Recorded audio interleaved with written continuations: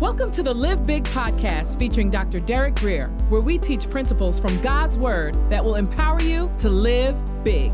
For more information, visit derekgrier.com. Here's Dr. Grier. Amen. Open your Bibles, if you have a Bible, your laptop, or what have you, to Acts chapter 12, verse 1. Now, about that time, about 10 years after the resurrection of Jesus, Herod the king. Now, this was not Herod the Great, the original Herod. This was the grandson of Herod the Great. And as you know, history tells us a little bit about that first Herod. He not only killed babies in Bethlehem, but also his wife, his father-in-law, and 3 of his own sons. So this Herod, or the original Herod, was an absolute lunatic, but obviously his cruelty was passed down to his children. It says, Herod the king stretched out his hand to harass some from the church. But first, you need to be crazy if you're going to start harassing people, God's people of the covenant. That you just got to be a little bit out of your mind to do that. But someone once said, people are so much more violently opposed to fur than leather because it's safer to harass rich women than it is a motorcycle gang. And this speaks to this issue. This was pure opportunism here. He only struck those who wouldn't strike back. But nobody gets bigger by making other people feel small. Then he killed James, the brother of John, with a sword. This was really big. Now, James was not only one of the 12 original disciples, James was one of the leading 3, James, Peter, and John. Whenever Jesus put some of the disciples out and kept others in, it was these 3 that he kept in. So again, these are his leading generals, if you will. And by killing James here, Herod had struck at the heart of the Jesus movement, and it was an incredible blow to the church. And then it says, and because Herod saw that it pleased the Jews. Now, this is important because what he did had nothing to do with principle. It was pure politics and people pleasing. And here's the deal. Whenever we care more about what people think than what God thinks, we become monsters. And this is what began to happen in the mind of Herod. And he killed James and he started patting himself on the back. Well, I got away with that, so now I'm going to take it a step further. So he proceeded further to seize Peter. So the devil here is gaining momentum, a head of steam against God's people. And one painful event turned into the next painful event. But here's the deal. We could never be brave if only good things happen to us. So God wanted to show the mettle of his church. He wanted to show the world what his men were and women were made out of. Psalms 91 and verse 7, I want you to remember what God said to David. Now, this was not just a scripture, to put in someone's promise box. This was something given to a soldier, a word from the Lord given to a soldier that was actually going to experience this. He said, David, 1,000 may fall at your side, though 1,000 soldiers die violent and brutal deaths. He said, and 10,000 even more die in the heat of battle. At your right hand, David, you're still going to be all right. Why? Because you plus God always equals a majority. I don't care what happens to every John, Dick, and Harry. God's got me and God's got you. I recognize what happened to James. And here's the deal. The situation arises, and it surprises us. And when it happens, we think, okay, the devil was able to cut off my left hand, so now he's probably going to get my right hand. The devil got me with cancer, so now he's probably even going to kill me. What do you do when your James dies? And as far as anyone watching is concerned, your Peter is next. The streets got your first child. And the devil's saying, no, that second child gonna be like the first. What do you do when the devil got your James and Peter is next? Verse 3, Acts 12. Now it was during the days of unleavened bread, a feast that lasted 7 or 8 days or so. Tens of thousands of people made a pilgrimage to Jerusalem. And he waited to this time because he wanted to have the greatest psychological impact possible on God's people. So when he arrested Peter, he put him in prison and delivered him to 4 squads of soldiers to keep him. Now remember we're looking back on this, but these guys were in the middle of this. Jesus had just been crucified by soldiers. Soldiers had just cut off the head of James. Why should Peter's outcome be any different? But here's what I learned. Just because the past didn't work out the way you wanted doesn't mean God can't surprise you in the future. And just because Satan might have been able to get in on that thing doesn't necessarily mean he got to get on the next thing. Do you follow what I'm saying? He intended to bring him before the people after Passover. And again, this highly public season, he wanted to completely break the morale and the growth of this burgeoning young church. Peter was therefore kept in prison. But while he was there, something special started happening. You see, when James was put in prison, everybody kind of prayed a prayer. Well, Lord, they're apostles. You're going to take care of the apostles. And they just kind of prayed a prayer, and a little light prayer, and went back to work. But when James was killed, they recognized it ain't nobody's office. It ain't nobody's pedigree that protects them. They began to realize that they don't get serious with their God, they might be next. It said, Peter was therefore kept in prison, but then something started happening that obviously didn't happen before. The Bible says constant prayer, meaning the church began to pray constantly, frequently, earnestly, and with intensity.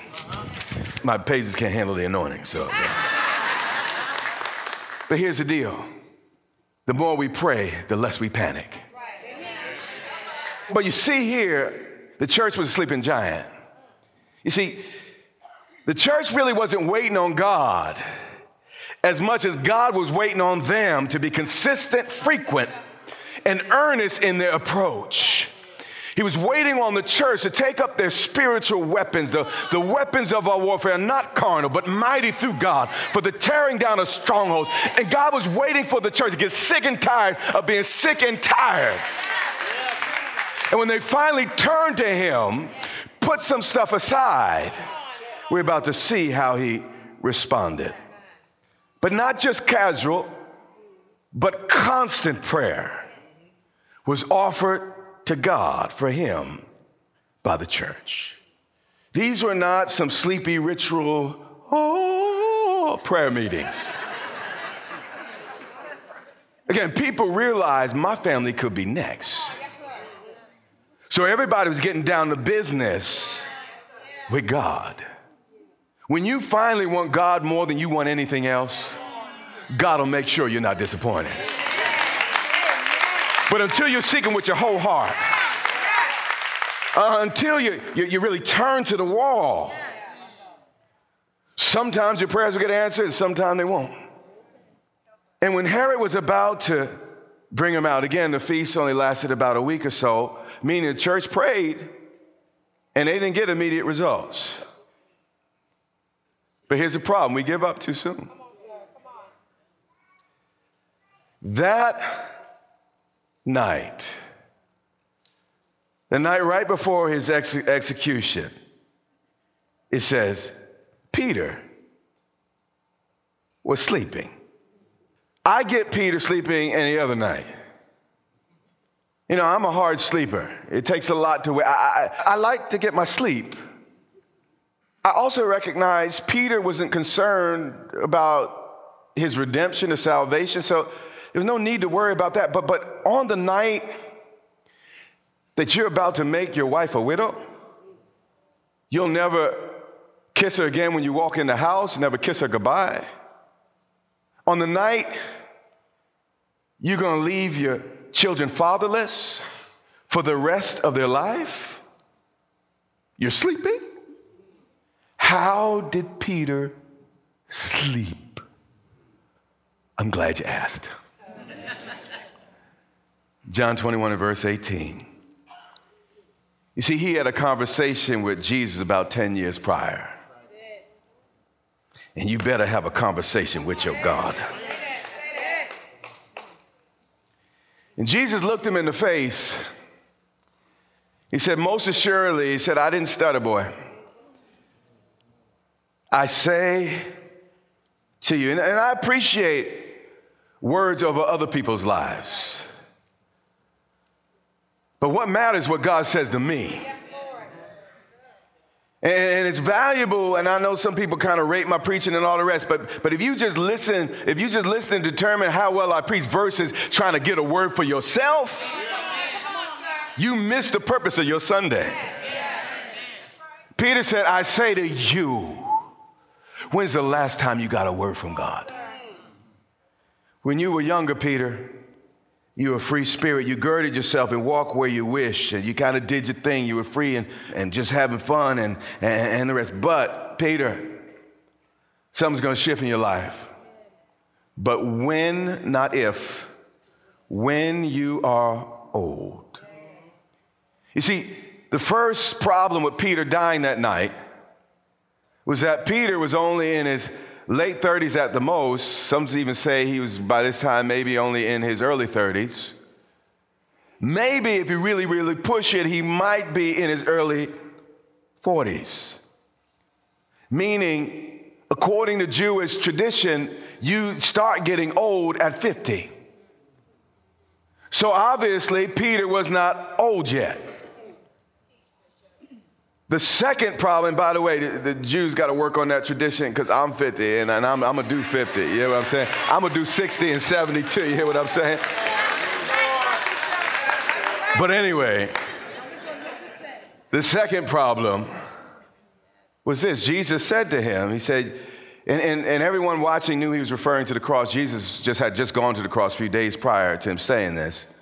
And he was like, Jesus, they'll never crucify you and all the rest. And he watched Jesus get crucified. So he said, no, Peter, you will stretch out your hands. And another will gird you or dress you and carry you where you do not wish. So the second thing is Jesus predicted that Peter would be crucified. But the problem is only the Romans crucified. Herod was not a Roman. The Jewish authorities did not crucify, neither did they have the authority to crucify. So here's the deal. When you really believe the jot and the tittle, you hear what I'm saying? When you really believe that what God said to you, he meant it. And when you really believe God's word over your life, you can sleep when other people are wringing their hands, worried and upset. Because you have a word over your life. I'm not talking about a word in the Bible. I'm talking about a word over your life spoken to you, written in your heart. Back to Acts 12 and 6. And when Herod was about to bring him out, Peter was sleeping, bound with 2 chains between 2 soldiers. You might think you have problems with the person you're sleeping with. Nobody laughed. And what they did is they wanted to make sure he didn't get out. So they'd rotate these soldiers. There'd be 4 soldiers, 2 that would be handcuffed to him and 2 protecting the door. And so no one would go to sleep. They sat there awake. And it's a little hard to sleep when guys next to you are awake and talking and doing what they're doing. But it says here, he was sleeping bound with chains between 2 soldiers. And the guards before the door were keeping the prison. The point here, there was absolutely no way out. But if you truly have a word from God over your life, even if he has to send an angel, you will come out on the other side. Now behold, an angel of the Lord stood before him. And what I'm here to tell you today is it's not what you're chained to, but it's the word God has spoken over you that matters in your life. This angel stood by him, and a light shone in the prison. Now, the Bible had to be limited in its size, lest Jesus said, listen, the whole world couldn't contain all the books that be written about the things that he did and said. So every point is important. So the Holy Spirit saw fit to say that a light shone in the prison, so don't miss it. Psalms 119:30 says this: the entrance of God's word gives light. You see, the word God had spoken over Peter's life followed him into that jail. And when Peter started acting like God's word was so, no chains were strong enough, no walls were thick enough. Well, how they say, ain't no mountain high enough, there was nothing that could keep God's word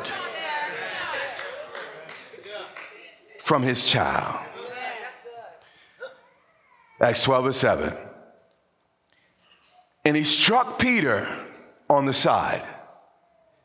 Now, the Greek literally reads that the angel struck Peter repetitively, meaning Peter was not in some light sleep, He was in deep, deep sleep, deep rest in the middle of the crisis of his life. So the angel starts poking him to get him up. But here's the deal. When you finally get God's word in your heart, there's a peace that passes understanding. There's a peace that makes absolutely no sense. There's a calm that folks will look at you and just can't quite understand when you really have a word over your life. He struck Peter on the side and raised him up, saying, arise up quickly. You see, the criminal justice system had one plan, but God had another.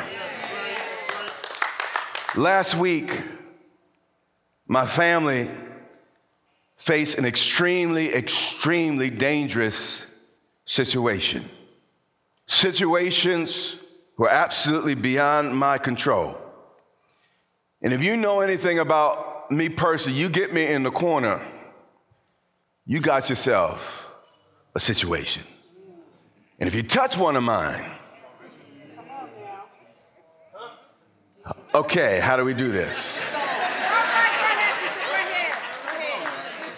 But here's the deal. You see, the challenge was, I was trying to be bishop, but y'all don't know D. Mac. No, you don't understand. I will handle my business. So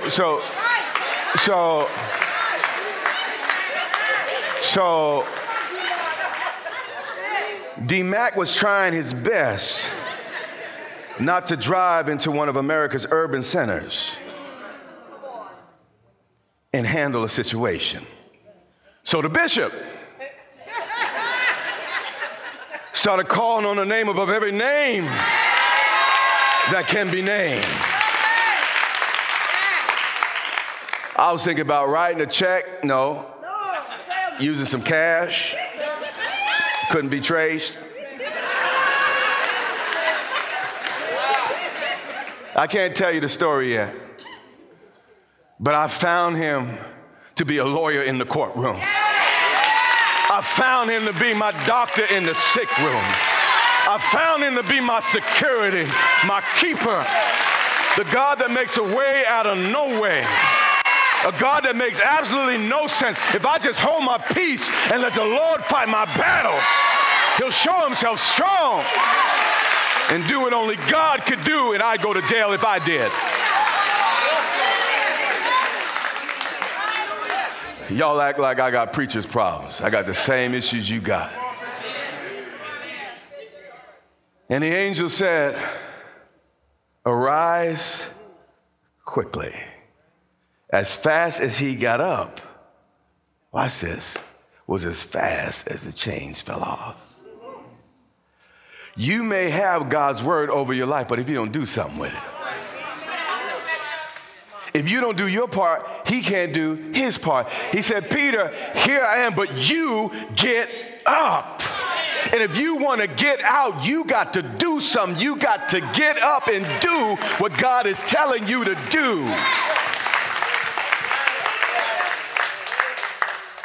And when he told him to get up, and he started to do, the chains fell off his hands. Who in this room is ready for some chains to fall off your life? Yeah. Then get up and step out and do what God tells you. But watch this.